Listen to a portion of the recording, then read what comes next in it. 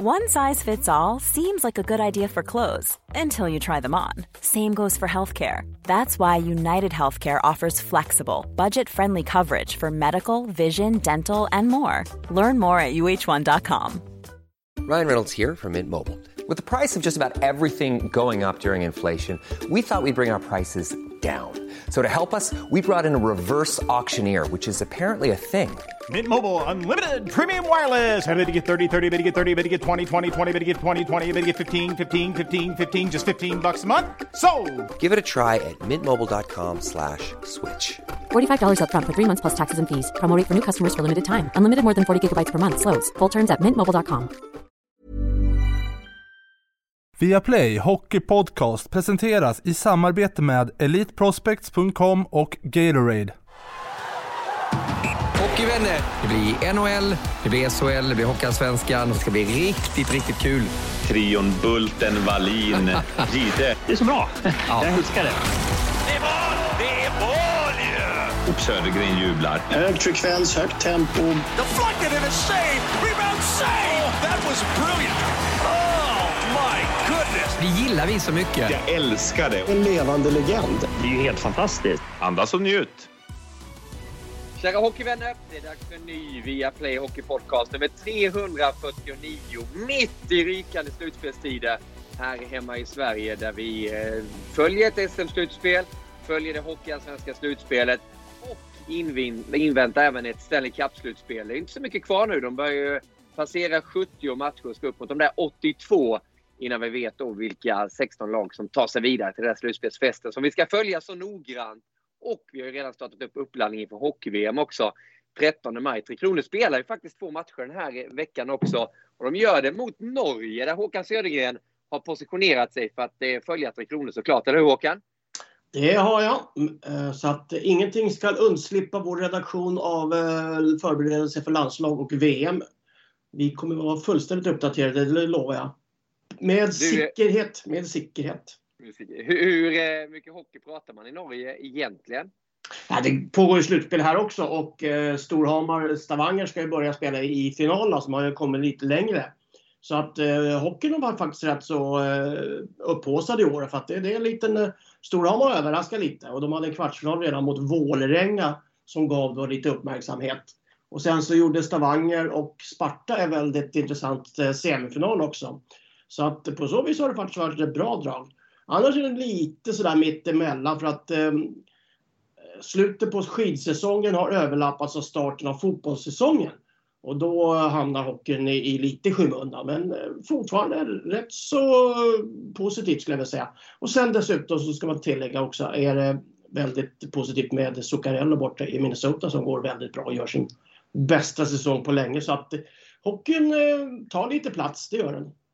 Ja, det är bra. Så ska det ju vara också. Jag behöver inte ens ställa samma fråga till Erik Granqvist som ju finns på plats i Ängelholm då. Det är ju en stor match. Hur stor är den ikväll, Erik, i Hajtanken i Ängelholm?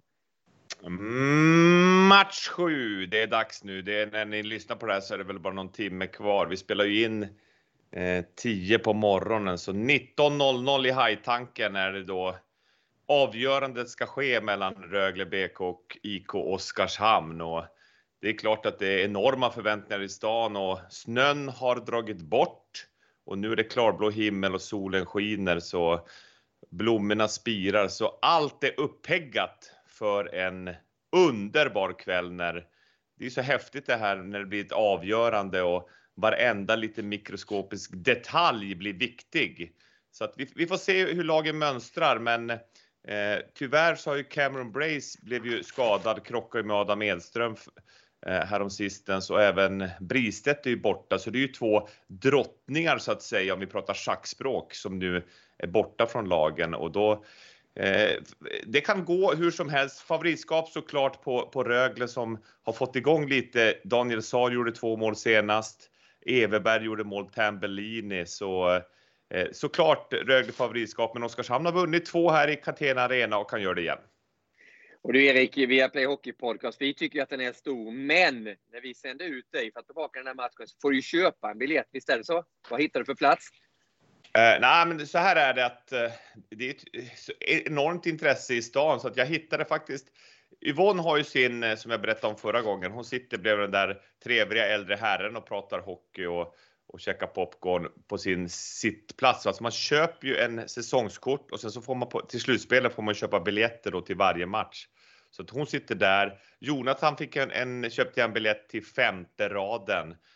Och så han kommer sitta ganska nära isen och se hur fort det går och den här grinigheten som det är i slutspel, härligt. Och jag kommer sitta på mediahyllan där med Daniel Roth och de andra journalisterna. Så att vi är utspridda över hela Hajtanken kan man säga, familjen Granqvist. Men Viaplay Hockey Podcast är på plats.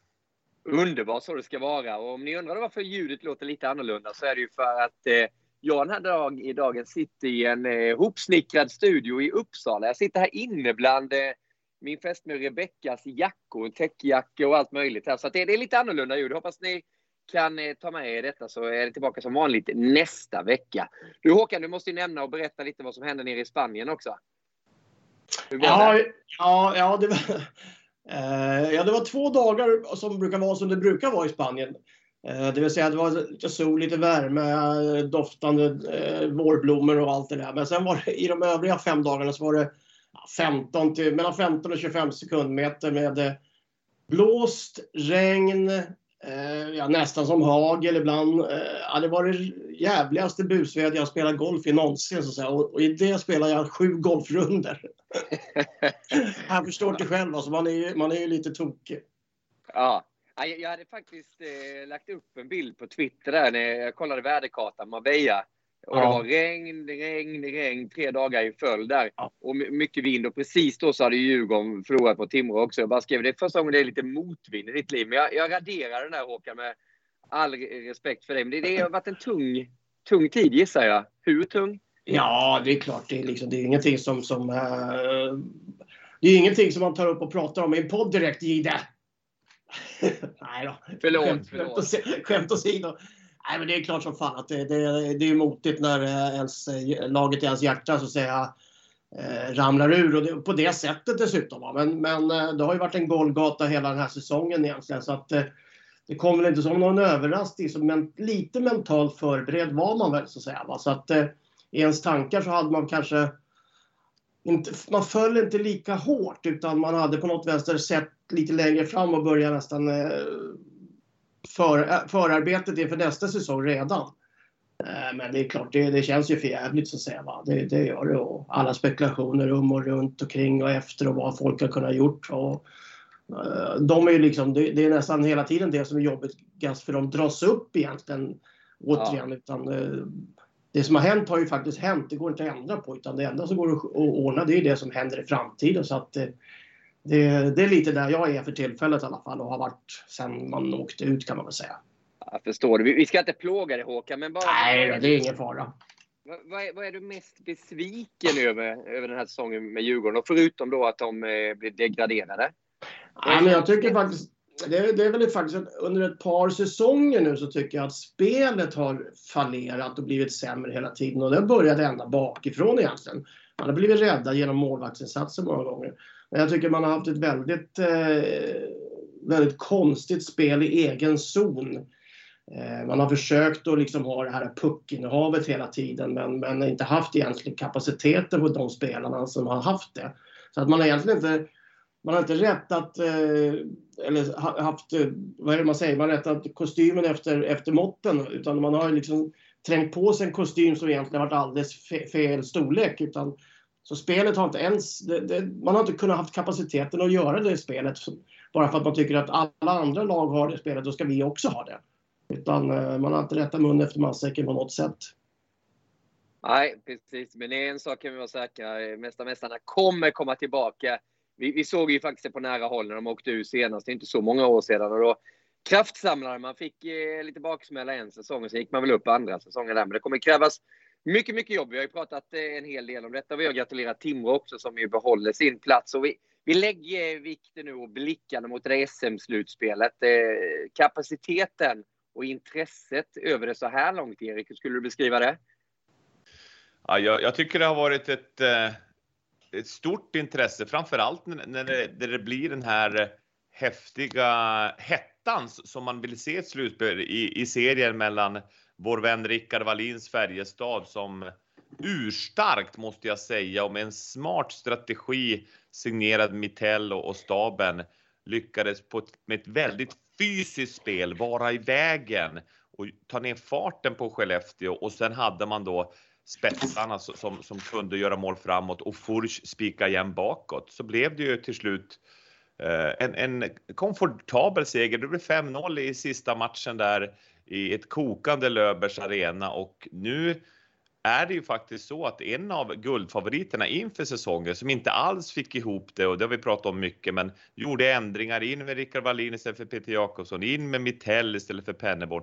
Nu ser det ju betydligt bättre ut och alla köper in i sina roller och bidrar.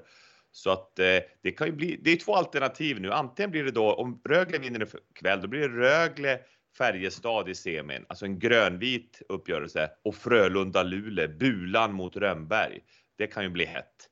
Alternativ 2, Oskarshamn med Filander vinner, då får de möta Luleå i semifinal, och då blir det en slutspelsklassiker, Frölunda-FBK. Så oavsett hur det slutar ikväll mellan Rögle och Oskarshamn, så har vi väldigt intressanta semifinaler tycker jag. Men vi stannar lite vid FBK där. Vad är din bild av det förvandling som har skett, Håkan? Ja, det har väl varit dels lite det att man har väckt upp de här lite äldre killarna som kanske inte riktigt har gått på alla cylindrar hela säsongen. Man har fått lite mera krut in bakom bänken. Alltså alla sådana här förändringar som görs, det påminner ju spelarna om ens dödlighet på ett eller annat sätt. Men att Fors kom in var väldigt viktigt tror jag. Och jag tycker också att efter OS här, Rydal hade en liten svacka. Men hela den linjen har ju kommit tillbaka, och Färjestad har ju av historiskt sett alltid varit ett tungt lag att möta. Det har varit grovt jobb, skickligt försvarsspel. Man har haft några enstaka målskyttar som har funkat. Och det har kanske då hackat lite för Mikael Lindqvist typ. Vi har inte sett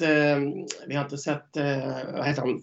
13 och Wiksten heller i någon större fart offensivt, utan det har varit lite andra spelare. Åslund har varit lite osynlig också offensivt, så att de har ju liksom haft hela tiden de här uppsidan och har fortfarande i de spelarna.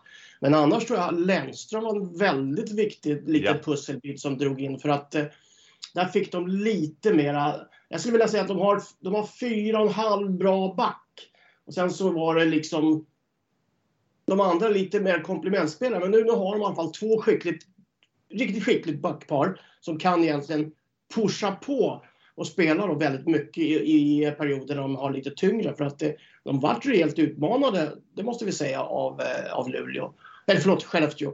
Och jag tycker den matchen uppe i Skellefteå senast, där kändes det som, när de ändå trots ett rätt så stort tryck ifrån Skellefteå rätt så enkelt kom tillbaks och liksom nosade Skellefteå i baken hela tiden där. Då kändes, tycker jag, som att det här har de kontroll på faktiskt. Så den här matchen i hemmaserien, jag skrev ju till er, jag tycker Färjestad kommer vinna den här rätt lätt. Men om man bara stannar där också, Erik, där pratar just det här med Färjestad och hur det har blivit efter rockaden. Först då Wallin in, och sen kom Mitell också. Nu hör man ju Robert Olsson, Skellefteå-tränaren. Väldigt respektingivande för mig som tv-tittare då, när han gratulerar och verkligen säger att Färjestad kan gå hela vägen för att de jobbar som ett riktigt lag. De är där hela tiden. Hur kan det bli den förvandlingen på de här spelarna? När jag läser och ser Färjestad spelartrupp så känns det som att det är sådana spelare som hela tiden skulle gå 100%. Jag tänker på Ejdsell, jag tänker på Linus Johansson, Martin Johansson, Lindqvist, Patrik Lund, Nygård, Rydal, Wiksten. Det känns som väldigt ödmjuka spelare i min värld. Varför skulle de förändras när Wallin och Mitell har kommit in? Kan du försöka förklara det? Människorna och naturen lat.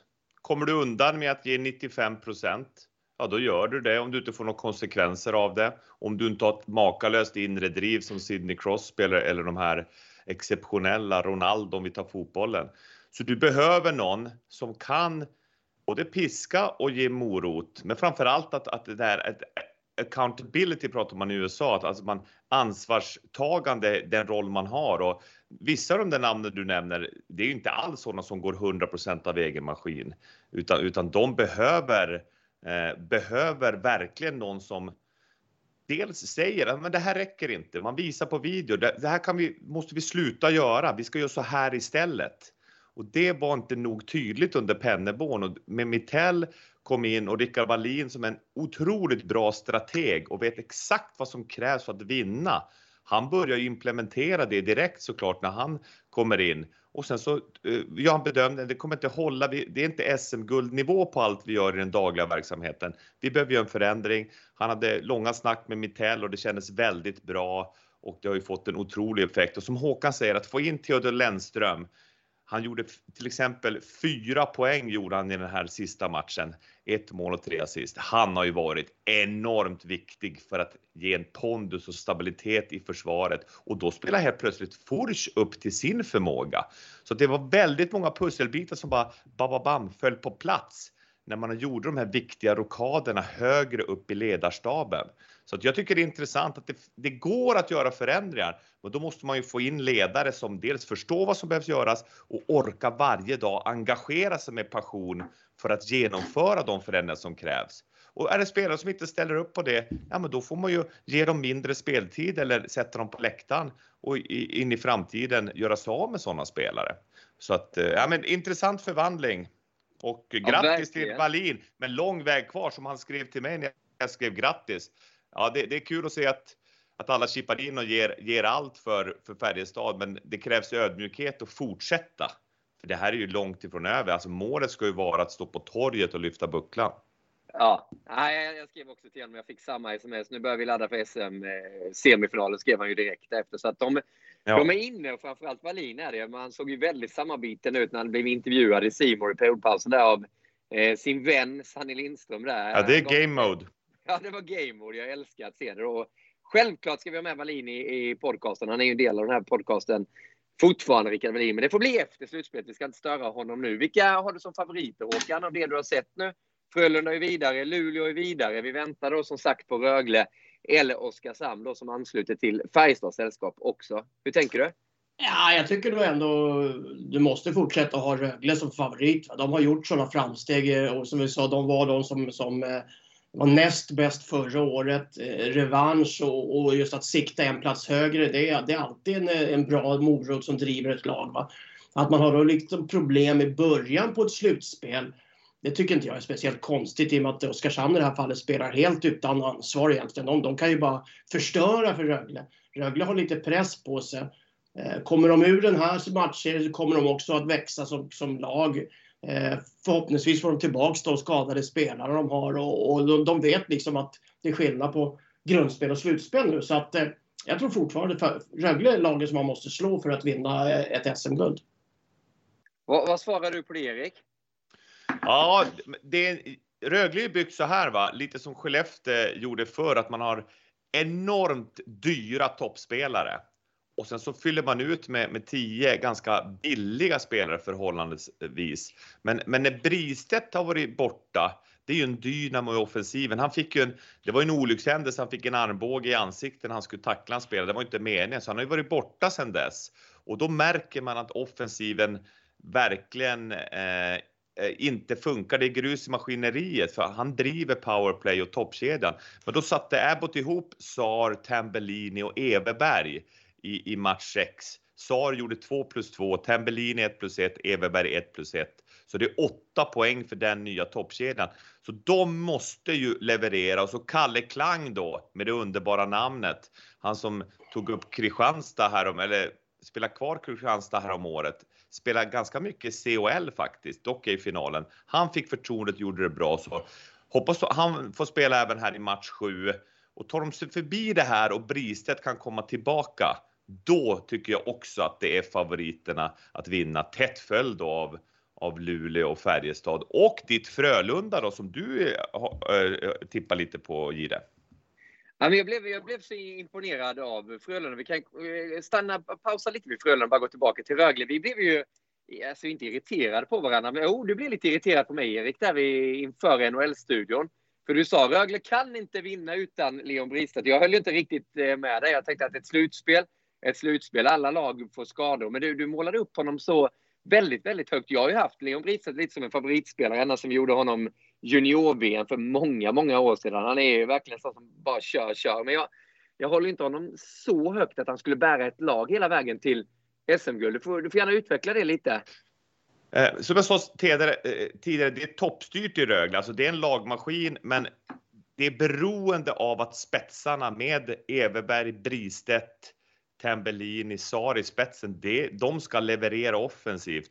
Och det jag sa, det vi hade en het diskussion, vilket jag gillar, är att Rögle kommer absolut inte vinna SM-guld om inte Bristedt kommer tillbaka och kan spela till minst 90%.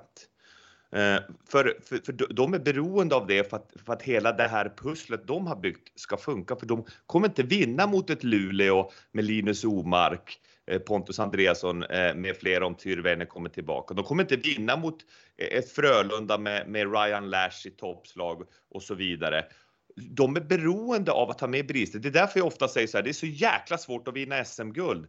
För du måste också se till att inte få skador på fel stjärnspelare.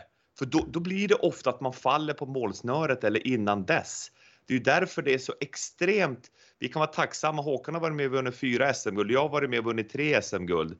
Wallin 4 och du har ju vunnit innebandy i det. Men i hockeyn, om du bygger laget med att ha den typen av spetsar som Bristedt är. Och jag har sett honom på nära håll hur extremt viktig han är för Rögles offensiv.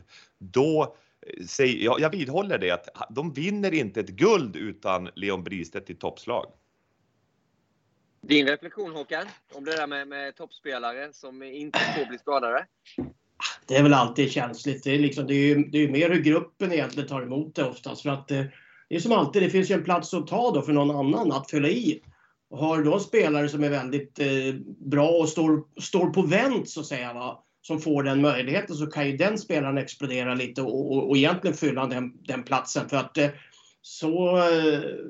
så himla stor skillnad är det inte bland de här spelarna. Så att det tror jag definitivt att det finns möjlighet. Alltså jag gillar ju Edström och Bengtsson, de här stora starka pjäserna som brukar vara väldigt bra i ett slutspel också. Va? För de blir liksom så grova och okänsliga för smärta och sånt där. Va? Och det ska vi veta, alltså när det handlar om ett slutspel så handlar det oftast om att den spelare, det lag som ska spela med mest smärta, de vinner oftast. För att det är blåmärken, det är skavsår, det är utgjutningar och det är slitningar överallt i kroppen. Va? Så att det är inte alltid det handlar om det tekniska, det spelskickliga momentet och sånt där. Utan det handlar egentligen om konsten att tåla smärta i ett slutspel. Väldigt, väldigt konstigt. Utstå trötthet, alla de här sakerna, va, som påverkar. Då kan det i många fall vara de här lite fyrkantiga, tunga spelarna som är viktigaste drivet egentligen. Va? För att det är ofta bakom dem, de här småsnidarna kan utnyttja sitt spel. För att de är inte alltid de som står längst fram på barrikaderna när det drar ihop sig. Utan de måste ha några spjutspetsar och egentligen som banar väg för dem, några plogbilar. Så att jag tycker Rögles lag tycker jag ser jäkligt bra ut. Va? Det är ju bara att titta på hur Everberg så att säga banar väg för Sar. Det är bara den typen av. Ja, absolut, men alltså, det håller jag med om helt att det är enormt, det är allt det du säger, men ska man gå och vinna sitt första guld, då kommer det krävas, och det är bara min åsikt. Vi får ju se hur det blir, men förhoppningsvis för alla Rögle-fans så kan han komma tillbaka, Bristedt, och bidra med det han är absolut femstjärnig med i den här ligan. Ja, det blir oerhört spännande att se den där match 7 ikväll, och sen semifinalerna också då, där Frölunda, Luleå och Färjestad redan står på startlinjen och inväntar detta. Du var inne på Frölunda där också, Erik.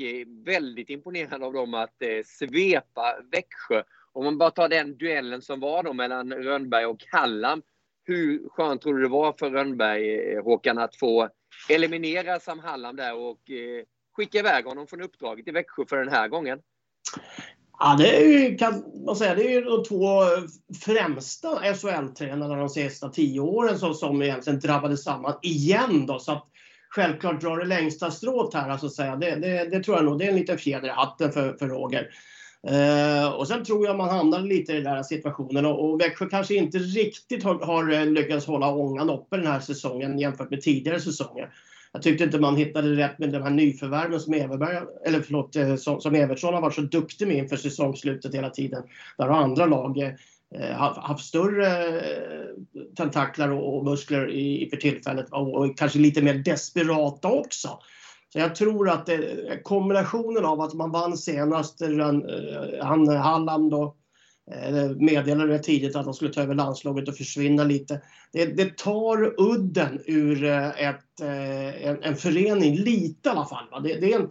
Det blir inte den här sista natten med gänget-stuket som man så många gånger kan bygga upp ett slutspel på. Och det tror jag följde avgörandet. Plus att vi ska veta det att Frölunda har ju faktiskt inte varit haft någon spikrak väg den här säsongen. Det har varit mycket skit runt hörnen nere i Frölundaborg där och det har varit många diskussioner kan jag tänka mig i och runt klubben hur saker och ting dras. Så jag tror att på något sätt så har det blivit lite vi mot världen-stämpel i Göteborg som passar Rönnberg och kompani rätt bra inför det här slutspelet. Så jag tror definitivt att de kan ställa till med både det ena och andra för vilka motståndare de än får nu i serien. Ja, det är lite där jag hamnar också, det du var inne på Erik, för jag tror en hel del på Frölunda. Det känns lite så, men det är väl samma sak uppe i Luleå, är det inte så Erik? I ditt gamla lag?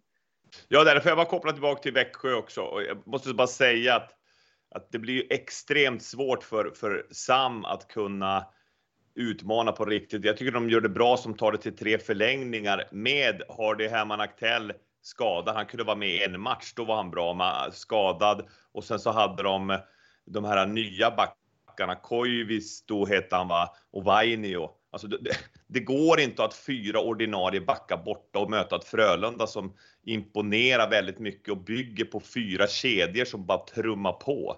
Det blir för jobbigt och lite som en tidigare tes där, du kan inte få skador på för många av fel spelare för då blir det svårt. Luleå imponerar enormt. Linus Omark, den största artisten i ligan. Det är så roligt att se honom. Han är ju totalt dominant med pucken. Också har han den här aggressiviteten, intensiteten nära pucken. Så att det är en sån här liten Peter Forsberg i miniatyr, om ni förstår vad jag menar. Så han har spelsinnet, han har den tekniska skickligheten. Sen hade han ju absolut inte samma fysik som Peter Forsberg hade och fart. Men han har den här tuffheten med offensiva tacklingar och ge sig in i hettan. Så att han och succémannen Pontus Andreasson, han har gjort 7 mål hittills. Han är uppe på Pontus Holmberg, gjorde ju 7 mål i fjol på 14 slutspelsmatcher. Det har han gjort redan. Och Bulan och staben där uppe och tjatar på honom att skjuta mer, använd skottet och som han gör det. Och kan de få tillbaka yrvärdet Tyrväinen då, Luleå, då blir ju de riktigt läskiga. För de har ju otroligt starka backar då med Engsund och Erik Gustafsson är tillbaka i gott slag igen. Och så Lassinantti, världens mest vältränade målvakt i bollpartiet. Han kan ju gå på händer i 2 dagar. Alltså han är ju så stark i kroppen. Så de har faktiskt ett lag. Ståldamerna vann ju. Grattis Luleås damer som vann igen SM-guld. Otroligt häftigt. Grymt jobbat. Och nu kan det bli andra guldet då för herrarna som vann senast 96. Vad tror ni om Luleå? Kan de vinna? Definitivt. Jag tror alla av de lagen, de här 5 som är kvar nu, kan vinna. För att får man den här starten och framförallt om man vinner en 7:e match, till exempel Oskarshamn här, alltså, så ger det liksom en input också som gör att man kan vinna. Och jag tror också under serien så de 3 lagen som ligger högst upp där och Skellefteå tycker jag spelade kanske bättre än vad Färjestad gjorde i den här serien. Men det handlar fortfarande inte om det när det kommer till slutspel, utan det handlar om att man kombinerar spel med kämpandet. Alltså det är det fysiska jobbet i ett slutspel. Det är en helt annan typ av ishockey nu som vi ser. Va? Det är det som fäller avgörandet. Men jag tror att den här kombinationen som du säger, det är ju bara att se 2 spelare som är oerhört viktiga. Vi nämner dem ju hela tiden. Va? Vi säger Bristedt, jag säger Bengtsson eller Enström, du säger Tyrväinen, vi säger Omark där uppe. Alltså det är de där ytterligheterna som på något sätt måste fungera ihop för att den ena gör så mycket för den andra. Och det är därför som det just är kombinationen av att utstå smärta och jobba för att tekniken ska komma få sitt utrymme. Det är det som är. Där har du ju Frölunda som är lite äldre uppbyggt. Där skulle jag vilja säga att man har 2 fungerande topplinjer och så har man de här checking line och stänga ner kedja egentligen. Lite kanadensiskt stuk på det, va? Färjestad har lite mera två grinding line, lite med Rydahl där och Linus och Åslund till exempel, som är då en ren, nästan en checking line skulle man säga, som skrämmer motståndarna. Delaros viktig i mitten. Ingen tekniker av kraft, va? Men väldigt bra balansspelare som tar ett skitjobb. Och det är alla de här lagen som blir kvar. Kanske inte på samma sätt Oskarshamn då, som är lite mer viktat uppåt den kedjan med Olofsson där och Rosdahl och Karlqvist. Men annars så är de rätt lika byggda, tycker jag, samtliga 4 lag som är. Så att av den anledningen tycker jag det är jävligt svårt att utse en favorit, för att det handlar lite om vem som har bästa dagen, va? Och vem som vaknar upp utan täppt i näsan och lite förkylningar. Täppt i näsan, det hindrade väl inte dig, Håkan? Vad var den värsta skadan du spelade med i ett slutspel? Nu tog du mig på... Alltså jag hade en... Nej, jag hade en sån där skada som egentligen inte är speciellt kul. Och det är när man får du får en inflammation i muskelfästena i ljumskarna. Och då är det så att då har du ju alltså ljumskarnas fäster på samma ställe som nedre magmusklerna fäster. De ligger nästan över varandra, vilket innebär att du får ont när du åker skridskor också. Men det största problemet är att gå på toaletten. Fy fan. Nej, det kan du inte säga, för det gör ont. Fy fan. Men direkt när du spänner magen eller ljumskarna, va? Då går det in. Och det är en skada som de flesta hockeyspelare får i början på säsongen när man går på is. Jag fick det i ett slutspel ett år till exempel, i ett VM. Sprutar du då? Ja, jag sprutar 2 sprutor rakt upp i ljumskarna.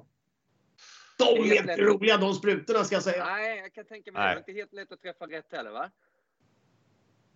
Nej, det var det inte heller. Men sen nu ska vi ju inte vara så där ekivoka, men jag hade också en skada i VM 87 så inför slutspelet där. Jag åkte på en riktig smäll av Fettersson. Han böjde sig ner när jag skulle tackla honom, så jag slog en volt, ramlade på rygg så att säga, eller på stjärten, och så bröt jag av en liten bit av svanskotan. De sista 3, då kunde man inte sitta. De sista 3 matcherna då, så sprutade doktorn mig. Det var väl Ron heter han. Och då får man alltså spruta som är, vad kan det vara, 2 centimeter från stjärten, så att säga, från stjärthålet. Det är inte heller så spännande. Då gruvar man sig lite för att gå in i läkarrummet, kan jag säga. Ja, men det var det värt sen när du fick lyfta. Ja, det var det. No pain, no gain. No pain, no gain. Med de usnygga kostymerna som ni hade där och då också. Yes. Underbart. Jag gissar för dig, Erik, så har det väl varit ett par brutna reben och ett par brutna fingrar som målvakt? Ja, jag har krokiga korvfingrar har jag. Brutit fingrarna och sen så reben också, ja. På den tiden skyddade ju inte kombinatet allt som det gör idag. Så fick man ett slagskott av Ken Holt på fel ställe, då kunde rebenet gå, det gjorde det. Men den stora för mig var en grundseriematch där jag spelade med ont i knät som tusan. Men jag sa inte någonting till Jelverton ordentligt, utan jag sa till massören, så de tejpade ihop det hårt. Så spelade jag en match, men jag kunde knappt röra mig, hade så jäkla ont. Och så undersökte Jelverton dagen efter då, när han kom tillbaka från någon konferens. Och då hade jag korsbandet av och ledkapseln paj. Så då var jag borta ett halvår. Men det var den värsta smärta jag spelade. Alltså spela med trasigt korsband. Alltså då var jag inte bra. Jag såg ut ungefär som du ser ut när du brukar visa ibland att vara målvakt i NHL-studion. Så såg jag ut i målet. Det blev stortorsk. Jaha, du är inte imponerad av min stil. Du har aldrig sagt någonting om det, eller?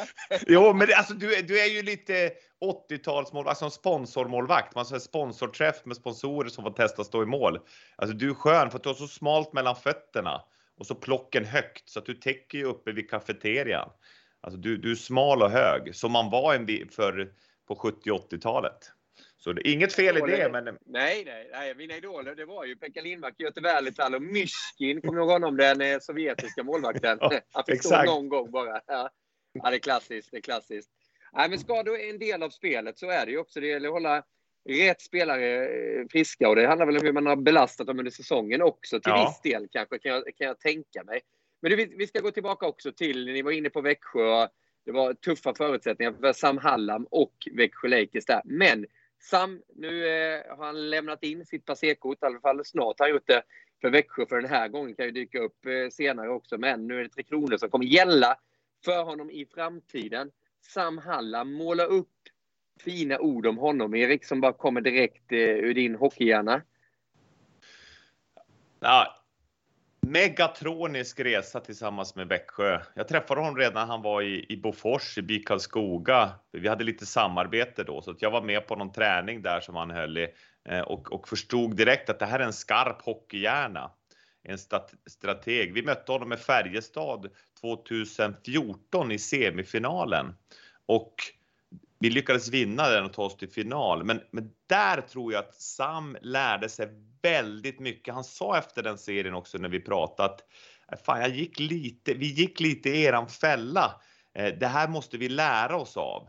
Och det vi har sett Växjö göra, de har vunnit alltså 3 guld de senaste 6 åren är det, va? Under Sams styre tillsammans med Evertsson, är att de spelar ett hockey på ett eget sätt, och det gillar jag. Alltså, de går sin egen väg, och Sam är också väldigt bra kommunikatör med spelarna. Så att han är ju en oerhört skicklig modern ledare som kan föra sig i media, som kan dra i de här rätta trådarna också när det behövs. Och det är ju perfekt ambassadör också för svensk hockey, vara ute och promota hockey och göra ett stort jobb för 3 kronor nu in i framtiden. Men vad säger jag, tack för showen så här långt i SHL, där han då tillsammans med Roger Rönnberg, som vi var inne på, har varit de tongivande och figurerna i båsen de senaste 6-7 åren. Om man bara tittar på det där nu när han ska bli förbundskapten, Södergren här, Sam Hallam. Skillnaden då från att man är en bra klubblagstränare med daglig kontakt med spelare till att bli en effektiv och framgångsrik förbundskapten. Hur komplicerad är den resan, tror du? Jag tror att det är en rätt stor omställning som ger en hel del utmaningar som man kanske inte har tänkt på innan man skriver den. Dels att du alltid är uppmärksammad så att säga, och får de här frågorna liksom, vem ska du ta upp nu, vem är det nästa spelare, allting sånt där. Istället för att ha ett antal spelare att jobba med hela tiden. Nu ska du analysera dem lite på distans istället för att vara inne i ett omklädningsrum och liksom lära känna personligheter och allting sånt här. Och det är ju en rätt stor skillnad när man kommer utifrån.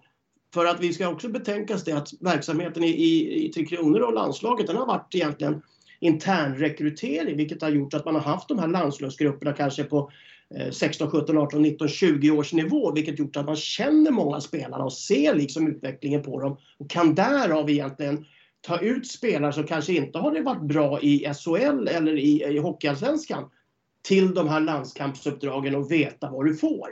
Nu ställs han inför en liten annan situation där han ska liksom se spelaren utan att kunna personligheten.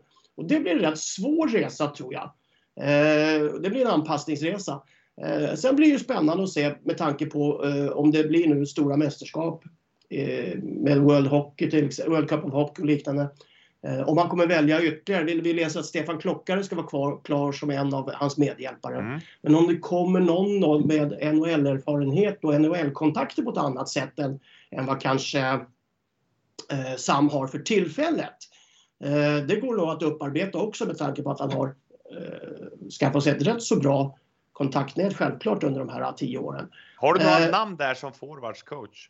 Nej, inte riktigt alltså, men det är inte speciellt svårt att hitta massor med folk nu som är intressanta. Jag tror också att förbundet har en hel del att säga om det här också. Jag tror inte till exempel att Sam får gå in och välja vilka han vill ha själv, utan det finns både tankar och idéer från de styrande där.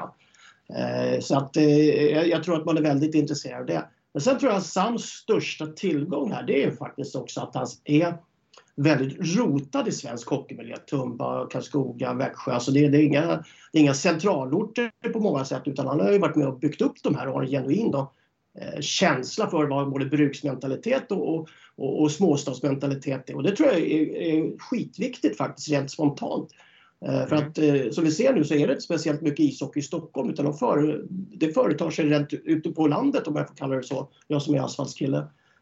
Och det tror jag är väldigt viktigt, att kontakten där och humörerna så att säga känner han till. Och acceptansen egentligen för en kille som kommer med den bakgrunden är väldigt stor, tror jag, både bland klubbar och ledare ute i Hockeysverige.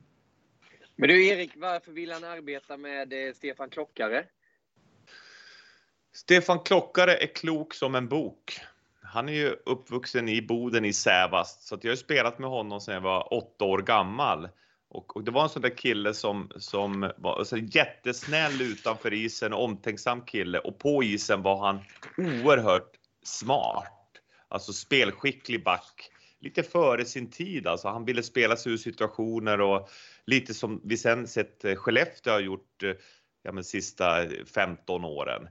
Och dessutom så är han ju en vinnare. Han har varit med och vunnit SM-guld både som spelare och ledare 2 gånger om där i Skellefteå, och dessutom väldigt, tycker jag, bra. Alltså en kille som, ett hockeylag består ju av 22 till 25 spelare kan vi säga, och då är det bra att ha lite olika personligheter i ledarstaben där spelare alltså naturligt enkelt kan anförtro sig till en sån kille som Klockare med den personligheten han har. Men framförallt är det ju strategen. Jag tror vi kallar honom för Ugglan ibland också, där när vi gick på hockeygymnasiet ihop där i Sunderbyn. Nej, men för att han var smart som en uggla. Alltså han satt och så de här ögonen, så satt han och tittade till höger och vänster. Och han hade väldigt koll på, dels var han duktig teoretiskt sett i skolan, men sen var han smart på isen. Så att jag känner ju honom ända sedan vi spelade Donkey Kong i bussen där på väg upp till bortamatcherna i Kiruna. Kommer du ihåg det här orangea spelet, Game & Watch, man kunde öppna? Så att, som människa är han jättefin, omtänksam människa, och som hockeycoach är han väldigt hockeysmart. Och det är det Sam Hallam vill ha, tror jag, en behaglig personlighet, men framförallt en som är otroligt hockeysmart och kan ha stort ansvar för backarna då i Tre Kronor. Klok som en bok och smart som en uggla, det är Stefan Klockare det. Ja, det händer mycket kring Klockare det. Jag älskar era ordspråk nu. Det har blivit mycket ordspråk i podcasten också. Det är en extra ingrediens i det här. Anfallscoach, vad kan vi hitta där om man tänker efter? Det känns ju som att det är någon som skulle ha lite NHL-anknytning också. Precis som Håkan är inne på, så ska det bli World Cup hockey. Det kommer bli ett OS förhoppningsvis sen med NHL-spelare. Han kommer ju komma till ett smörgåsbord förmodligen, Sam, där när han får använda världens bästa hockeyspelare också. Hur ser du på det, Håkan, där? Och du, Erik, också, om ni... Han har ju han har väl ett 4-årsavtal just över nästa OS, va? Så att det är i högsta grad en punkt att diskutera. Så att det blir ju intressant, för att det finns ju ett antal spelare som du kan välja på, som sagt, som har kommit hem då, som kanske inte har gått tränarbanan direkt heller. Och sen är det frågan om hur man vill organisera sig. Vi ska väl komma ihåg det, att kanske, och utan att liksom föregripa VM som är nu då, vilken är Garpenlövs sista möjlighet att riktigt sätta sig fast som landslagscoach med en framgång här, att Garpens uppdrag från början, det var ju general manager. Du hade Mats Näslund ett tag som general manager, och då var man inte egentligen tränare på det sättet, utan du hade en kontaktyta, och det är möjligt att det är en bra lösning, att man har en trio som är väldigt då, så att säga, enad och kanske jobbar under hela hockeysäsongen runt omkring i Europa bara. Så att det finns en hel del spelare som du kan tänka dig, men det finns också en hel del organisatoriska modeller för att lösa det här. Så att jag tror själv personligen att det kommer bli någon form av GM-roll när det kommer till ett mästerskap. Men någon då, som förbundet kan styra också lite över, som tar hand om kontakter med NHL-spelare och är med och scoutar, som kanske inte alltid finns tillgänglig på isen, utan är mer en resurs på och av is om det behövs. Hockeykunskapen och NHL-erfarenheten självklart ska finnas i botten, men inte kanske som tränare först och främst. Jag bara fick upp ett namn. Jag har ingen grund i detta, men Henrik Zetterberg. Ja, jag sitter tålmodigt och väntar på ordet, men då säger du. Nej, men en kille som jag stöter på ibland på Åkargårdens golfklubb, där han står där med grabben Love och svinga bollar, och ibland på allmänhetens åkning, är ju Henrik Zetterberg. Det skulle ju vara, tycker jag, en dröm, om han nu är beredd att försaka så pass mycket tid är att vara borta från familjen och barnen ibland i sjok på 4-5 veckor, om det är ett VM och så. Och det är jag inte alls säker på att han vill. Jag tror han värdesätter enormt att tillbringa så mycket tid med Emma och barnen. Nu när han är så att säga hockeypensionär då. Så att det är ett superbra namn om han skulle vara sugen på det. Sen har vi liksom Alexander Sten. Också väldigt smart kille som är otroligt uppskattad. Alltså med sin personlighet. Och han skulle ju kunna vara i en sån där GM-roll. Men allting är ju att de här killarna kan tänka sig att brinna för uppgiften. För det är ju ingenting. Niklas Lidström brukar ju säga till oss när vi jobbar ihop att ska jag hoppa på någonting, då ska jag verkligen känna att jag har tid för det. För de vill ju inte göra någonting halvdant de här. De har varit eliten av elit. Och de har ju så hög standard i sig själva, så det är ju det de vill leva upp till. Men både Zetterberg och Sten tycker jag är två intressanta namn. Sen har vi det äldre gardet som vi säger med Uffe Dahlén, Andreas Johansson och sådana som har spelat i NHL tidigare och som också har varit tränare. De skulle ju också kunna vara tänkbara. Men Andreas Johansson är ju agent nu, har ju sin agentfirma och Uffe Dahlén, kan han, tror du, tänka sig att stå ett bås igen, Håkan? Han var inne förra året i kvalet med Timrå. Ja, Timrå. Det är alltid lite känsligt. En spelare som kan vara aktuell, det är Jonathan Dahlén. Och det är liksom far och son-kombinationen där. Det är ju lite, det är alltid lite onödigt att sätta sig i den pucken till Peter. Ja, tycker jag. Det hamnar alltid där förr eller senare. Men men det är som du säger, va? Det är inte alla som är uppdaterade eller framförallt är intresserade av att spendera så mycket tid på vägarna eller i ett omklädningsrum eller på ett hotellrum, va? Som har en karriär bakom sig. Det är inte bara liksom kaka och kaffe varje dag när man är förbundskapten, va? Det är ett rätt slitigt jobb också. Hög press, mycket. Jag tror att förbundet är ute efter en coach som gör mycket jobb så att säga på vägarna också ute hos klubbarna. Och då är det en helt annan typ av arbete som man sätts i än att just stå och titta på matcher och ta ut spelare. Det är mycket utbildning, det är mycket kontakter, det är mycket PR-arbete och sånt där. Så att jag tror att det handlar lite om egentligen vad förbundet har sagt upp för stiputer egentligen för Sam, att vad han har för rättighet att välja sina medarbetare. Det var ju, jag såg någonstans det kom upp där att Sam Hallam borde vara med nu redan under VM i Finland. Vad känner ni över det? Jag känner också precis som du säger, Erik, nej. Håkan, har du någon åsikt om det också? Ja, jag tror inte Garpen är speciellt intresserad av att ha någon flåsan över ryggen på som ska ta över nästa år. Va? Det tror jag inte det skulle vara någon nackdel, för jag tror de kan arbeta ihop, för jag tror att de är rätt lika både som personer och ursprungspunkt så att säga. Så att det ska nog gå bra, men varför egentligen? Jag tror också att när du kommer då så att säga från en avslutad säsong som Halland nu, då behöver du lite tid att pusta ut. Va? Det kan vara bra att se saker utifrån först innan man börjar lösa dem inifrån.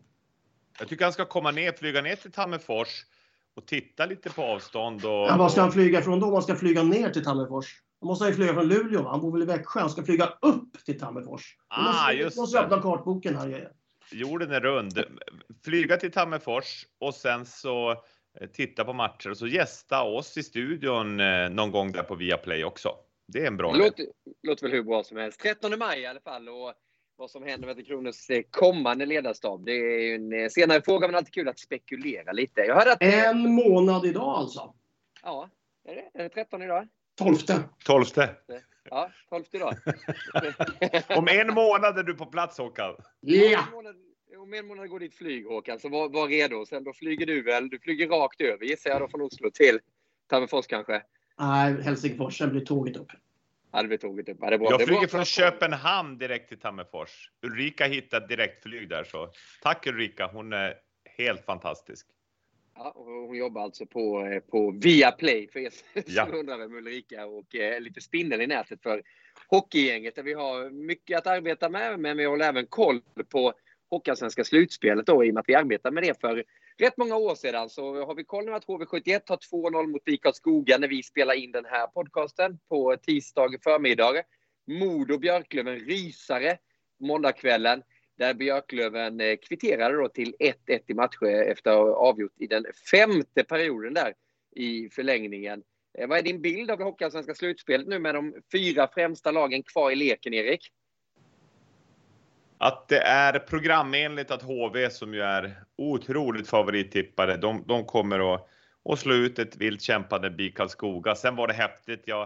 Efter matchen Färjestad-Skellefteå igår så slog jag över och tittade klart på Modos drabbning, och det var ju infernalisk spänning, och de kommer ju till HVs glädje verkligen kampa musten ur varandra, de här två lagen. Och häftigt för serien och den dramatiken som kommer bli nu, att nu är det nere på bäst av 5 då, tack vare Sebastian Selins styrning in bakom Modo-keepern. Så det där är svårt att säga. För mig är ju Modo favoriterna och kommer mest troligt ta hem det till slut. Men de har ju lite, den här Voutilainen, målvakten, var ju inte tillgänglig igår för Björklöv, han som har varit så bra. Så Claes Endre kom in och spelade superbra. Men vi har ju pratat om skador och så. Det behövs nog att Voutilainen i alla fall blir tillgänglig och kan vara med alternera med Endre om de ska ha en chans mot Modo, som ser med Kalin, på tal om en smart strateg i båset. Ja, jag tycker det är en häftig duell. Och såg ni någonting av slutskedet, ni eller? Ja, jag såg sista också. Så att de där två lagen, det är som sagt, alltså, de spelar ju en Norrlandsfinal. Det är på något sätt känns det som det. Det är liksom slaget om Norrland för de två. För att de fullföljer, eller de fullföljer kan man säga, sin säsong här med en framgång om de vinner den här matchen. Jag tror ingen av dem realistiskt sett känner att de rår på HV. Och dessutom, som du säger Erik, så tar de ju musten ur varandra lite på det här sättet. Men det känns ändå som att de liksom, den här matchen är viktigare nästan än nästa. För att ingen ser realistiskt sett möjligheten att rubba HV. Och varför är det så då, Håkan? Varför kan ingen rubba HV? Det är ett bra lag, det vet vi givetvis, att de har ekonomin, de har värvat in vassa spelare, men ändå att de kan leverera under den här pressen. Vi har ju sett tidigare stora lag som har åkt ner som blir kvar ett tag i Hockeyallsvenskan. Jo, men det var ju faktiskt någonting som jag tycker skiljer både HV då förra året och Djurgården nu till exempel. Djurgården har gjort samma spelare. Det gjorde HV också, men de köpte till spelare rätt fort. Liksom, i den situationen de var så var det liksom inget tvivel. De låg lite före i spåret. Va? Så de hade ju sitt lag klart nästan 3 veckor efter man ramlade ur.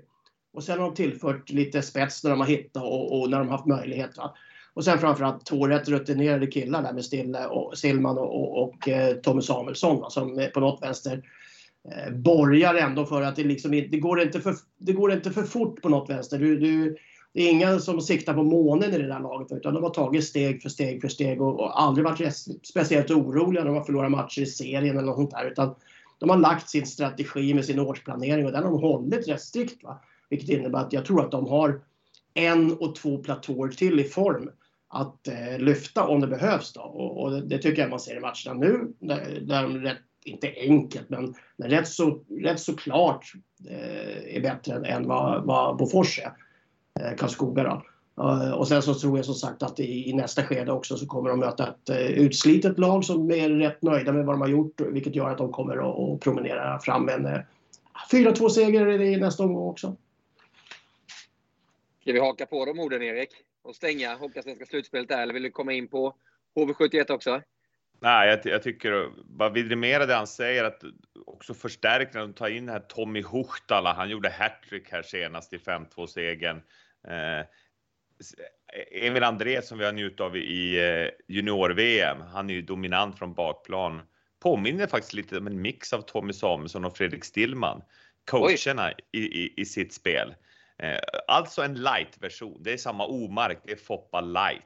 Så att jag inte får en Twitter-storm att hur kan jag jämföra dem. Men sen var det var lite med andan i halsen. Man såg Simon Önerud utgå i matchen här för 4-5 dagar sedan när han fick någon skada ner mot benet. Men han tycks ju vara tillbaka. Var ju tillbaka och spela senaste matchen. Så vi ska se. Det är ju det som kan oroa lite grann. Att de får någon skada på någon av de här toppspelarna, då kan det bli lite nerv i det hela. Men sen är det som Rickard Wallin skrev i SMS, att det gäller att behålla ödmjukheten och veta varför man är framgångsrik. För händer det här, kommer ni ihåg när Modo mötte Leksand Perra Jonsson stod i Leksands bås och Modo var ju ganska överlägsna i spelet och tog ledning med 2-0 i matcher. Tappade lite ödmjukheten och så, och Leksand brottade sig tillbaka och vann i 7:e matchen. Så att det finns ju en möjlighet, eftersom de som ska möta HV i en final, de har ju absolut allt att vinna.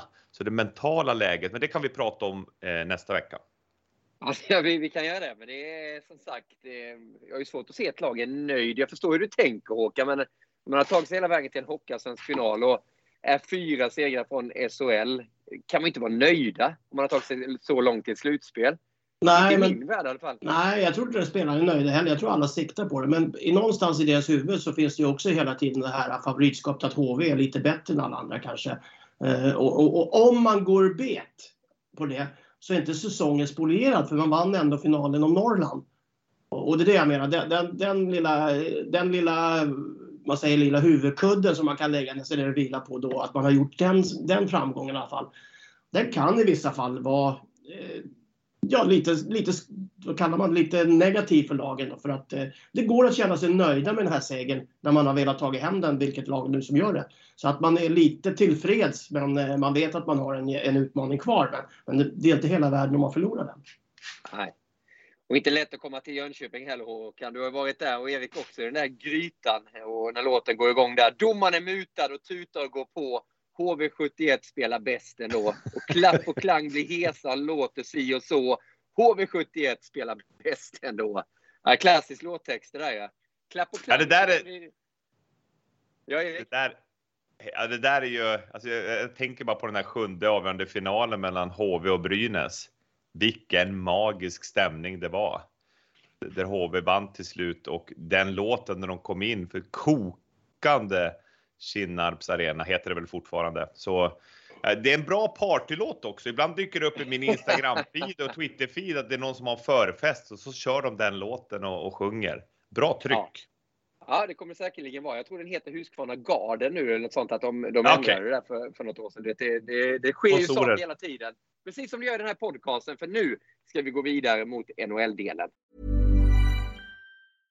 How would you like to look 5 years younger? In a clinical study, people that had volume added with Juvederm Voluma XC in the cheeks perceived themselves as looking 5 years younger at 6 months after treatment. Look younger, feel like you. Add volume for lift and contour in the cheeks with Juvederm Voluma XC. Reverse signs of aging by adding volume to smooth laugh lines with Juvederm Volure XC. For important safety information and to find a licensed specialist, visit Juvederm.com. That's JUVEDERM.com. Not for people with severe allergic reactions, allergies to lidocaine, or the proteins used in Juvederm. Common side effects include injection site redness, swelling, pain, tenderness, firmness, lumps, bumps, bruising, discoloration, or itching. There's a risk of unintentional injection into a blood vessel, which can cause vision abnormalities, blindness, stroke, temporary scabs, or scarring. Talk to a licensed specialist to find out if it's right for you. Hey there, it's Michelle Norris. I'm host of a podcast called Your Mama's Kitchen. When I travel, I'm usually looking for a way to find a taste of home when I'm not at home. And one of the things I love to do when I am at home is entertain. And Airbnb allows me to do that. When I was in California recently, I rented a house that had a great kitchen. And when we were sitting around the table, we're all thinking, we're in someone else's house. Someone could be in all of our homes as well. If you have a home, but you're not always at home, you have an Airbnb. Your home might be worth more than you think. Find out how much at airbnb.com/host. Viaplay Hockey Podcast nummer 349. Oj, vad vi har pratat SM-slutspel, Tre Kronor och det hockeyallsvenska slutspelet. Nu ska vi gå in på våran hemmaplan, NHL-slutspelet. Jag satte rubriken här till Håkan och Erik när vi skickade över det här digra körschema som alltid kommer när vi spelar in en podcast. Vi ska vara klara om 15 minuter. Jag tror inte vi kommer fixa det, grabbar, men vi försöker. Rubriken var i alla fall Stanley Cup-slutspelet. Här kommer vi. För nu närmar det sig, Håkan. Nu är de över 70 matcher, lagen. Hur resonerar du kring läget i NHL? Jag och Holmgren satt och kommenterade, och då hade jag skrivit ner till Holmgren det som gällde för dagen av om ligan hade varit slut, vilka som skulle mötas då i första omgången. Och det var, om jag nu tar det ur minne, så var det var Boston-Toronto bland annat. Och bara tänka så och titta på vad det innebär alltså av en match i första omgången i Stanley Cup på den östra sidan. Så vet man vad nivån kommer ligga på. Jag tror det var Florida, Washington också. Carolina, Tampa. Alltså det är sådana där matcher som man egentligen förväntar sig att se i en semifinal eller en final. Med tanke på vad det är. Och då har vi ändå Colorado och Calgary på den andra sidan som kommer liksom in från sidan då. När alla de här godbitarna på östra sidan har klarats av. Så att det här slutspelet, jag tror aldrig har varit med om att man har sett så många starka lag på en och samma sida i varje matchserie. För man har ändå alltid haft en favorit med 75-25 och gå hela vägen. Och sen har det blivit en överraskning på vägen. Men här skulle jag vilja säga, här är det 50-50 hela vägen. Framförallt på den östra sidan. Och jag kan se några omgångar också på den västra sidan, den första matchserierna som är 50-50. Ja. Ja, det är häftigt och det förändras ju varje kväll och natt där när lagen positionerar sig. Just nu så är det ju till exempel då Toronto, Tampa där. Tampa jojar ju upp och ner där från wildcard upp till en tredje plats. Florida har ju flest poäng på nästa sidan. Carolina är 2. Så det skulle vara Florida mot Washington just nu då. Medan Boston skulle möta Carolina. Och så Rangers Pittsburgh. Det här kommer bli galet. Jag håller med Håkan. Vad säger du, Erik, om du synar västra sidan? Ja, i stort så ser jag fram emot det häftigaste slutspelet i mannaminne, just för att det är så ovisst som Håkan säger. Och på västra sidan där är ju Colorado, de är redan klara med sina 110 poäng. Och där är ju den stora frågan. McKinnon som drogs in i en fight, skadade handen lite grann. Landeskogs knäoperation. De två måste ju komma tillbaka i fullt slag för att man ska kunna vinna sin tredje titel i Avalanche. Men det är runt strecket. Calgary är häftiga med så många svenskar också. Och Markström i målet. De är ju i praktiken klara. Inte fått en sån här bock vid sidan av sig på Elite Prospects ännu. Men de är ju där på sina 97 poäng i toppen av Pacific. Men vad händer med LA Kings? Drew Doughty skadad. Missar resten av säsongen. Måste operera sin handled. Jag tror att de kommer missa slutspelet.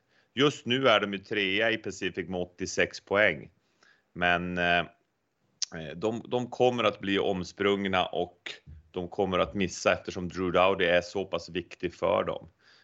Så där är svaret på en fråga som jag fick i Köris. Vilka missar slutspelet? Och det vet ju inte lyssnarna, så att jag svarar på en fråga som inte var ställd. Förlåt. Och då kan jag säga att du hoppar ner 5 punkter i körschemat. Men det är bra, vi ska köra in tid där. Och vi är ju på den där västra sidan.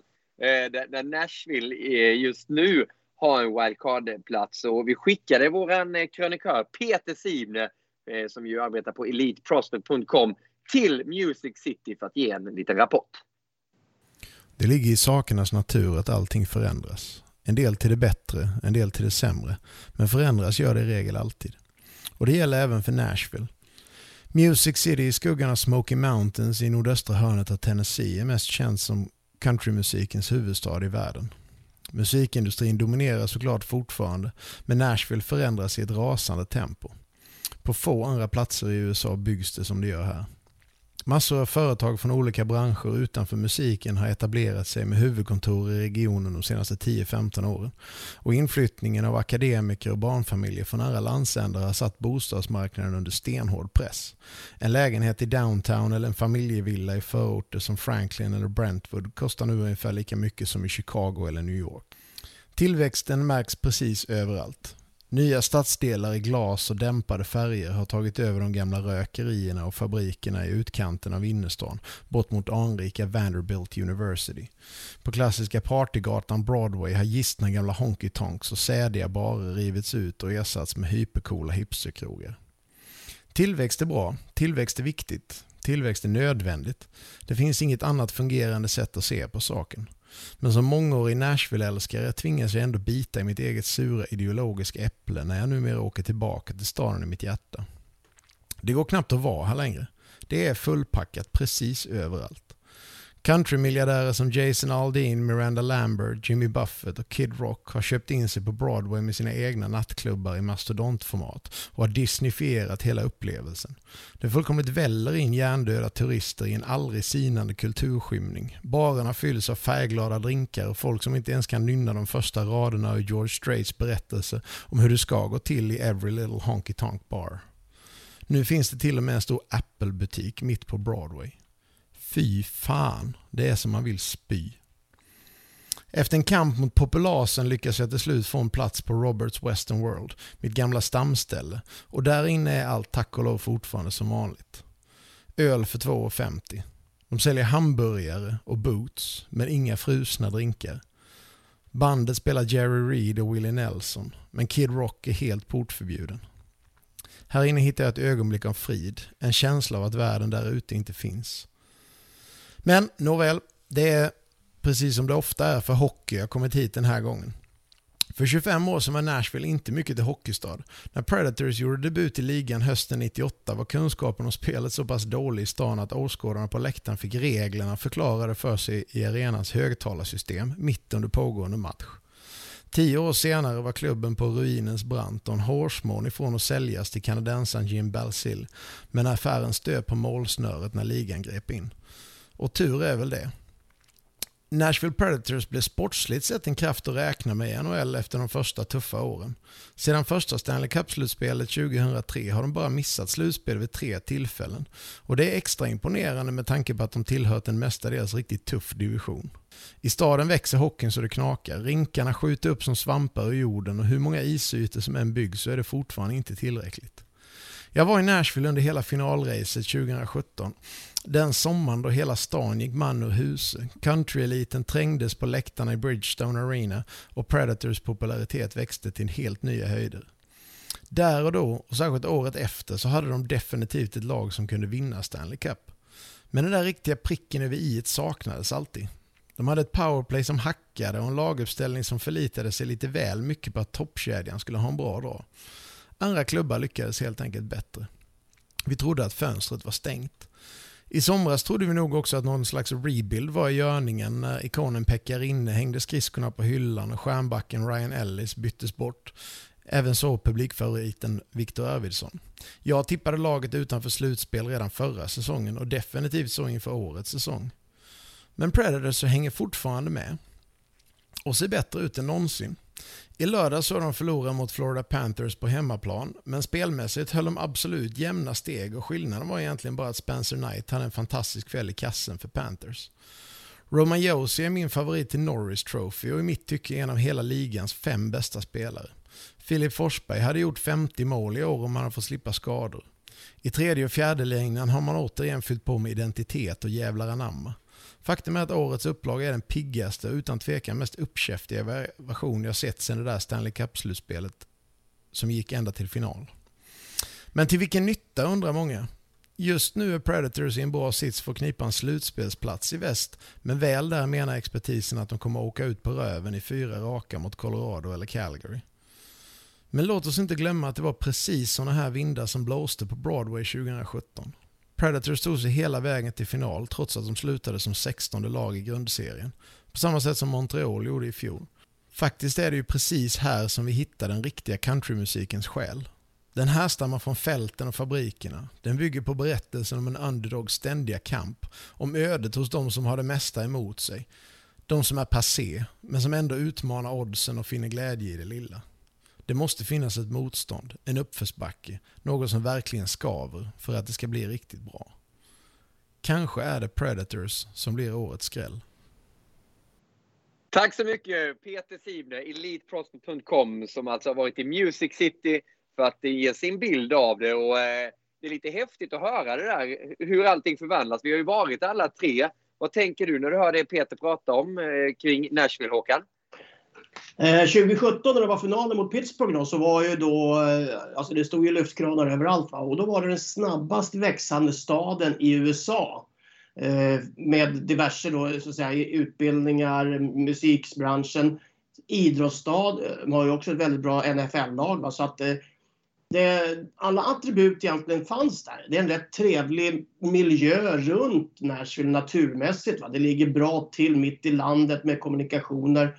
Det har ett rätt så härligt klimat också. Va? Så att, det finns så många anledningar till att egentligen flytta till Nashville. Men som sagt, en av dem har ju alltid varit Broadway då, med musiken och Rajtan Tajtan. Och det är det jag kommer tillbaka till lite här. För att jag tror att Nashville behöver sitt slutspel på västra sidan. Vi ska komma ihåg att vi kommer tillbaka egentligen till ett slutspel som är på det gamla sättet nu. Va? Det kommer vara publik, det kommer vara pre-game parties och allting så sagt. Så många av de här städerna som kommer dyka upp i ett slutspel kommer ha ordentlig hysteri runt det med publiken och tailgates och allt vad det kallas. Så att jag tror att en sån här stad som Nashville, om man kommer gå till slutspel, så kommer det laget lyfta och kommer bli mycket, mycket svårare att slå. För stämningen i Bridgestone där med, som du säger, rock'n'roll country, det är en bra blandning nu för tiden. Den är rätt så häpnadsväckande och den är svår att hitta någon annanstans. Och det är lite det som kanske egentligen är skillnad mellan svensk supporterkultur och amerikansk, kanadensisk supporterkultur. Att i USAs Kanada finns den inte riktigt. Du har inte en klack eller något liknande. När du kommer till en sån ställe som Nashville, där är det så. För där är det håll igång Rajtan Tajtan och det är bara hemmasupporters. Jag älskar ordet Rajtan Tajtan. Att du använder det, Håkan, i podcast 2022. Det är helt underbart. Ja, men det går inte att missförstå i alla fall, va? Nej, verkligen inte. Och Erik, om Yvonne skulle komma till dig och säga: Erik, jag tyar inte längre att bo här i Sverige. Jag vill flytta till Nordamerika. Vilken stad skulle du välja? Jag skulle välja Nashville, skulle jag göra. Du skulle göra det, varför? För musiken ligger mig väldigt varmt om hjärtat. Jag lyssnade på Siebner här och tänkte, på min bucket list nu högst upp är att besöka Nashville igen med er. Och att Siebner och Bjurman är på plats där också. Och att jag och Siebner på hans stamhak spelar Heart of Gold med Neil Young. Och jag spelar munspel där också. Jag sitter bara och längtar tillbaka till Music City. Vilka härliga dagar vi också hade där, Niklas. Ja, det var ju den du spelade när vi satt på beachen där i Florida och skulle ta oss till Nashville. Vi hade ingen brygga, så alltså, man kallar det på tv-språk och filmspråk, för att komma över till nästa avsnitt. Och då kom du på, men jag kan ju ta fram munspelet och spela den här låten. Visst var det så? Exakt. Och sen så flög vi vidare från varma Florida till underbara Smashville. Ja, det är fantastiskt. Men just det, han är inne på det här med Roman Josi också. Hur vass är han i detta nu, Erik? Det han presterar kväll efter kväll efter kväll där ute. Backklippan, lagkapten i Nashville. Ja, offensivt är han ju helt outstanding nu. Han är ju så otroligt dynamisk och följer med upp i anfallen och producerar på en nivå, alltså som back, som vi inte har sett på 30 år. Så att han är ju definitivt i fronten i pipen att vinna Norris Trophy, och han kommer ju bli, tillsammans med Juuse Saros, den finska burväktaren, den fenomenala burväktaren där i Nashville, så blir ju Josi, och sen så framåt där så är det ju Filip Forsberg och på nyttfödd Matt Duchene. Det blir som en centrallinje där som de. Och sen då Mattias Ekholm som boxar ut framför eget mål och är allmänt jobbig för motståndarna. Det kommer ju bli, det är häftigt när han målar upp det där, och man tänker tillbaka den väg de tog till finalen där 2017, där Pittsburgh till slut drog längsta strået när Södergren och Holmgren var och kommenterade på plats. Att det påminner ju faktiskt lite om den tiden, men den här gången med en 2 decimeter kortare målvakt som är lika bra som Pekarinne var då, är Juuse Saros. Håkan, du hörde den, va? Att han sa fenomenal om Saros. Alltså, var det skämt eller? Jag skämtar. Eller var det felstavning bara? Ja, den är helt underbar. Men är vi alla rörande överens om att Nashville kommer till slutspel? Ja eller nej? Ja. Det är ju känslan. Där man ju har skyttekung Filip Forsberg också. Han är på topp 10-listan över främsta målgörare i NHL, trots en rätt skadefylld säsong där för Filip. Auston Matthews toppar ju med helt sensationella 58 mål. Sätt ord på den siffran, Håkan. Matthews 58 mål. Jag är mållös. Du har podden pågått länge. Du får utveckla det där. Nej, men det alltså i denna typ av era av hockey då, så säga, och han är ju också rätt utsatt så att säga, men att göra 58 mål där uppe i Toronto då, med en säsong som har svajat rätt så mycket. Låt vara att de kanske är mer ett offensivt präglat lag än ett defensivt lag, men det säger ändå sig själv liksom, att han har stora förväntningar på sig och lyckas leva upp till dem. Och det är inte en spelare som någon kan säga att han är bra på direkt, utan han gör mål. Han är stor, han är stark, han är spelskicklig allting, men det är liksom ingen sån där typ som du kan jämföra med McDavid, som du säger att han är ultrasnabb, eller Draisaitl som du säger han är stor och har en väldigt bra kompis på sidan om, utan det här samarbetet Marner och Matthews är ju väldigt framgångsrikt, men jag vet inte 17 liksom vem som genererar mest på det, om det är Marner som får mest ass eller om det är Matthews som får passningar. Matthews han är överjävlig, och det skottet han har som ingen egentligen vet när det kommer och hur det kommer. Han måste vara enormt stark i bål och framförallt då i underarmarna. För han liksom rider det här skottet lite efter vad han tycker i sista sekunden eller sista tusendelen att han ska placera det. Och sen måste jag säga det är 7 spelare idag som rimligtvis kommer göra över 50 mål den här säsongen. Det är ju en siffra som är ännu mer imponerande skulle jag säga på NHL-spelarna. Ja, men vi var inne på det med målsnittet i NHL-studion i söndags när vi satt och samtalade där, Erik, du, jag och Mattias Nordström då. Varför det har blivit så. Vi får ta lite för poddlyssnarna också, just din infallsvinkel kring det här, varför det blir så otroligt mycket mål i NHL nu jämfört med till exempel för 10 år sedan. Jag tar med Mika Zibanejad och Andrew Burnett, också coachen i Florida, i resonemanget. För att Jonathan Lindqvist hade ju intervjuat Mika, och han var ju inne på samma linje som mig och Mattias Nordström i studion, att nu för tiden så är lagen mer viktade mot offensiv. Man premierar offensiven, spelarnas individuella offensiva skicklighet har höjts med Matthews i spetsen då och McDavid med flera. Det är en faktor. Och en annan faktor som är väldigt intressant, som jag hörde Burnett och Floridas coach sa i en intervju häromdagen på Sportsnet, var att nu möter man lag som det är komprimerat spelschema, och ibland möter man väldigt trötta lag, och då utnyttjar man den möjligheten. Och som jag och Mattias pratade om, Nordström, var att tidigare var ju koden att leder man med 5-0, då spelar man inte sitt första powerplay-uppställning, utan då respekterar man motståndaren. Annars får man stryk om man fortsätter göra mål och så. Men så är det inte alls nu. Nu fortsätter man spela toppspelarna. Man hoppas på att stjärnorna ska göra hattrick och bara fortsätta. Så vi har ju sett så här otroliga siffror, 10-2 och såna här 7-6 matcher nu, är mycket vanligare nu än vad det var för några år sedan.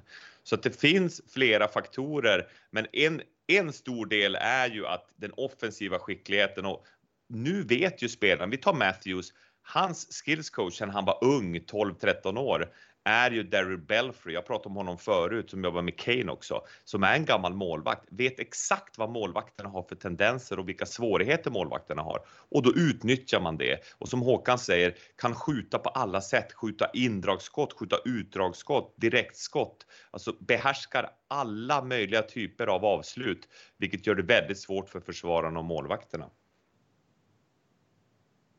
Och kan du i den här diskussionen, vad tänker du kring att det blir så många mål som det blir?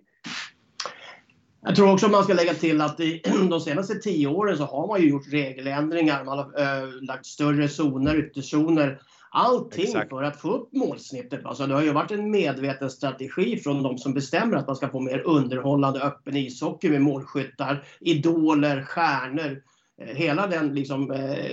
Hela den metodiken egentligen för att på något amerikaniserat sätt ha enstaka spelare som du kan göra till superstjärnor för att kunna i sin tur sälja tv-avtal, olika andra marknadsandelar och liknande saker. Så att det är ju någonting faktiskt som har på ett sätt marknadsmässigt fungerat väldigt bra. Men sen har det också applicerats då i träningsformatet, i spelformatet som ni har varit inne i det här också att man spelar på ett annorlunda sätt nu för tiden med mycket mera skickliga spelare offensivt som har möjligheten att via hjälp, inte hjälpen av domarna, men att domarna är striktare just på att förstöra spelförstörande moment. Va? Så att på något vänster så känns det bara som att det har varit ett väldigt skickligt med lite små riper i lacken här och där och sätt att få farten, offensiven, underhållningen och just de stora stjärnornas inträdande i hockeyn också. Man har ju inte haft den typen av spelare egentligen annat än Gretzky, Lemieux, någon enstaka till va. Om du tittar på andra sporter, basketen, amerikansk fotboll, basebollen va, där de har levt på stora namn hela tiden. För en gångs skull så börjar ju ishockeyn få tag i ett par stycken sådana. Och det är ingen nackdel att Matthews är amerikan, att Kaprizov är ryss, att det finns någon kanadensare där också. Så att för dem att sälja sporten så har det här varit en medveten strategi länge från NHL. Och då måste man ju säga, det kan du ju, när du tittar bakåt i tiden så det har faktiskt varit rätt smart jobbat. Ja. Men bara lite provocera dig lite Erik. Vi ställde ju den frågan också i NHL-studion. Och målvakterna har blivit sämre. Det behöver inte de blivit sämre. Det kan ju vara att utespelarna har blivit så pass otroligt mycket bättre tekniskt och att de skjuter bättre och smartare och bättre utbildade på det viset. Får jag säga något innan Erik svarar på den frågan? Får jag göra det?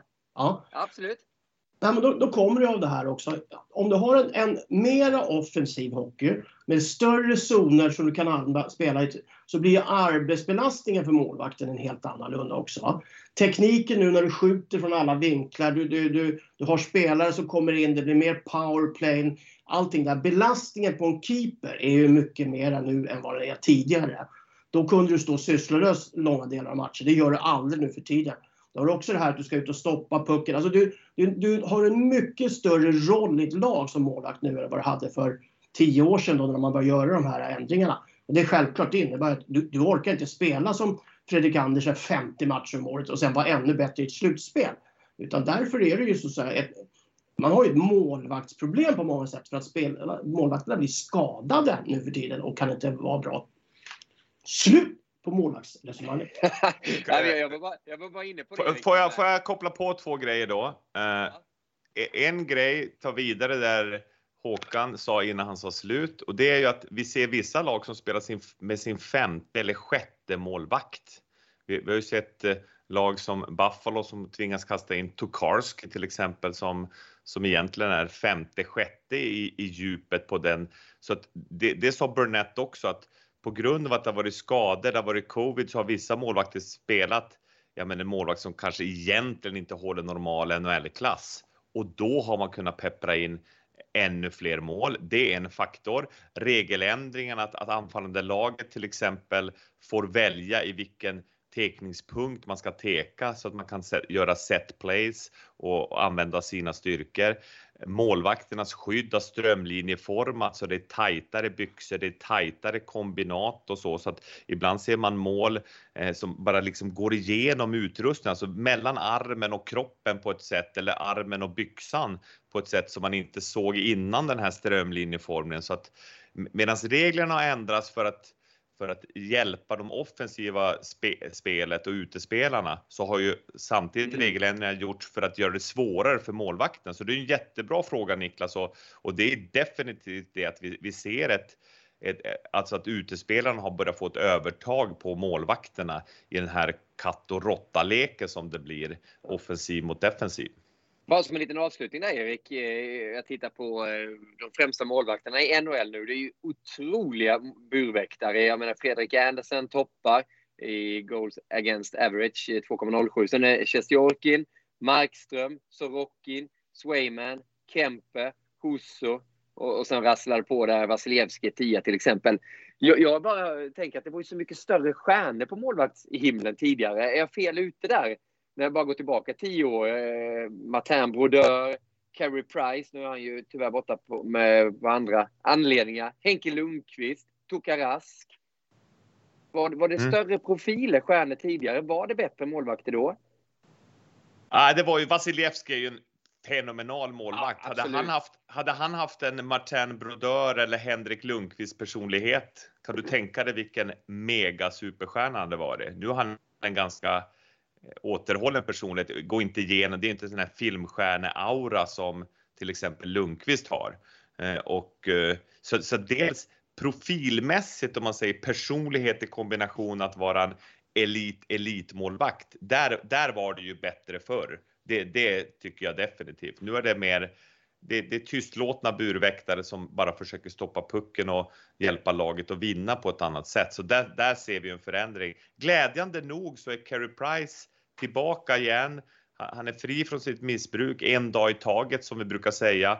Och han tränar med laget. Så att förhoppningsvis får vi se honom spela igen i Montreal Canadiens under Martin St. Louis ledning innan den här säsongen är över. Vilka underbara nyheter. Ska vi inte avsluta med en lista också? Ni har ju redan demolerat min världsranking, så vi gör väl om den från de bästa spelarna, så har vi lite tema varje vecka istället. Är ni med på det? Ja, skeptisk. Okej, Håkan, då får du inleda här. När du får frågan från magistern om de bästa målskyttarna. Du får tolka det precis hur du vill. De bästa nu eller genom tiderna. Vad kör? Topp 5. Ja, men då måste jag faktiskt... Jag måste ju lägga in ett par riktiga klassnamn och så säga, som har funnits då. Nummer 5. Tråkigt nog, en man då som har varit min idol under alla år när jag spelade också med svårt sjuk för tillfället. Mike Bossy.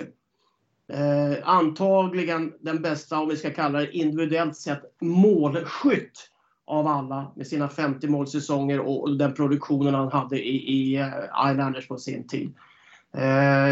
Skänker våra tankar till honom som sägs när han är inne i en väldigt, väldigt svår sjukdomsperiod. Så Mike Bossy definitivt.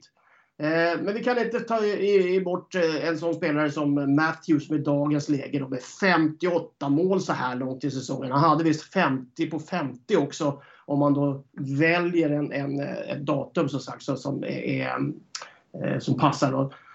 Det går inte heller att bortse ifrån. Jag tycker att det han gör idag och som vi pratar om här, som vi egentligen inte kan sätta riktigt ord på vad det är han gör så bra. Det tyder ändå på att det här är en superlirare, va? Jag tycker också jag imponeras också av Draisaitl, som är ett dåligt lag men med bra support från en radarkompis då, hela tiden gör 50 mål. Och det är också en sån här typen. Liksom, han har ingen riktigt stor talang. Han är bara bra. Jag kan inte säga vad faktiskt Draisaitl är bäst på. Jag kommer faktiskt lämna ut, men jag ska säga det innan ni kommer att undra vad han är. Jag kommer lämna McDavid ute här för att han har så mycket annat. Utan de 2 största platserna, det är ändå Lemieux och Gretzky. Det är min tids hjältar. Jag tror sällan har sett spelare dominera ishockey på det sättet som de har gjort, inklusive ryssar, tjecker, finnar, svenskar. Men de är de bästa som sagt. Så att en liten blandning, lite internationellt, men det var bättre förr, pratade vi om målvakter, och det var definitivt målskyttssidan också först, och Lemieux och Gretzky var de bästa och är fortfarande de bästa. Så då blir listan på 5:e plats Bossy, på 4:e plats Matthews, 3:e plats Draisaitl, 2:a plats Lemieux och överst på tronen Gretzky. Ja, inte kanske... Ja, det är min lilla kompott i dagens podd. Ja, det är väl en väldigt fint komponerad lista. Vad säger du, Erik? Mycket, mycket fin. Och när vi ändå pratar om poäng så går jag in på Elite Prospects här och kollar på Roman Josi. Han är alltså 85. På väg... 87 poäng, va? Han har 87 poäng nu, och projected som man kan se här på Elite Prospects Premium så kommer han landa på 100 poäng om det fortsätter så här säsongen ut. Och då får vi gå till alltså de höjderna. Al McInnes 90-91 hade 103. Brian Leach 91-92 hade 102. Och Phil Housley 92-93 hade 97. Så att han kommer vara precis bakom Al McInnes och Brian Leach som gjorde det här i början på 90-talet. Det är de nivåerna Roman Josi rör sig i nu. Jag såg en sekvens med Gretzky i en NBC-studio var det väl, va? Och han föreslog faktiskt att det saknas ett pris för bästa offensiva back i NHL. Han menar på att man skulle införa The Bobby Orr Award. Just för att premiera då den bästa offensiva backen. För det har man så många nu med Makar, Hedman, Josie, Fox. Så att, och nu till exempel, nu kommer en sån som Owen Powers in i ligan i natt antagligen. När han gör sin debut för Buffalo. Och han är ju också den typen av spelare då, som är egentligen mer deltagande i offensiven än defensiven. Så att, varför inte? Ja, varför inte? Oj, vad man längtar till junior-VM också, 9 augusti. Där kan han ju faktiskt vara med också och spela. Bara en sån sak. Och Lucas Raymond också. Om han vill och får det. Det blir en höjdare det också. Den här veckan när det handlar om ishockey på Viaplays plattformar. Onsdag, Norge-Sverige, nedsläpp 20.00. Det är TV10 och Viaplay. Torsdag, Norge-Sverige, TV10 och Viaplay, nedsläpp 20.00 även då. Lördag, Rangers mot Detroit Red Wings, 18.35. Då är det Lindqvist och Granqvist som kommenterar den matchen. Och sen på söndag, TV10 och Viaplay. Även då är det Detroit och då möter man formstarka Florida Panthers. 18.30 så är det jag och Mattias Nordström och Valentina Lisana i studion. Och det är Holmgren och Erik Granqvist som kommenterar. Vilken hockeyvecka! Jag förstår att du har tagit ledigt, Håkan. Du ska vara hemma och kolla hockey istället. Ja, jag lär mig ingenting av det inte. Men ska du spela golf? Nej då. Du är inte med Marbella igen? Nej då. Jag har en vecka av vad kallas det? Reflektioner och insikter. Säg som det är, du blev tagen av tullen när du anlände till flygplatsen i Norge. Du sitter där någonstans nu. Det blev det i och för sig, men de ville bara höra hur det gick i hockeyn. Så det var inget annat. Blir du rädd? Ja, man blir lite orolig när liksom, de morsar på den från tullen och så säger är du här nu igen, sa ja, så vill de prata ishockey. Ja, det är underbart. Och det har vi verkligen gjort i den här podcasten också. Avsnitt 349. Erik, du ska få förbereda dig för match 7. Rögle mot Oskarshamn i Hajtanken. Det kommer bli en upplevelse. Vi håller koll på den i rutan och sen så spanar vi in all hockey som kommer den här veckan. Och vi pratade ju om det här när du spelade munspel när vi satt i Florida där på beachen och längtade till Nashville. Ska vi inte avsluta med några härliga toner och säga tack så mycket till våra samarbetspartner och tack till alla lyssnare. Ni är helt fantastiska. Jag blir så glad när man kan få ett direktmeddelande en söndag kväll när man har haft en tuff arbetsvecka. Bara, när kommer nya podden? Och att folk vill ha den så mycket. Det uppskattar jag, det gör du Erik och det är Håkan också, det vet jag. Och vi är glada att kunna välkomna er till avsnitt 350 nästa vecka. Så vi njuter av lite Erik Granqvist munspel, så njuter vi av en ny hockeyvecka som är igång. Vi hörs och ses igen. Kärlek till alla våra hockeyvänner. Vi går tillbaka till 60-talet med Beatles. With a little help from my friends.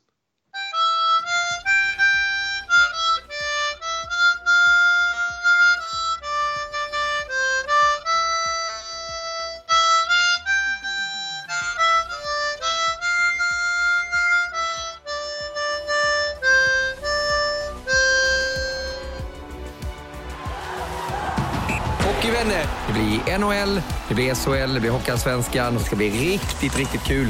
Trion Bulten, Wallin, Gide. Det är så bra. Ja. Jag älskar det. Det är mål ju! Södergren jublar. Hög frekvens, högt tempo. Deflected and a save! Rebound save! That was brilliant! Oh my goodness! Det gillar vi så mycket. Jag älskar det. En levande legend. Det är ju helt fantastiskt. Andas och njut. Viaplay Hockey Podcast presenteras i samarbete med eliteprospects.com och Gatorade.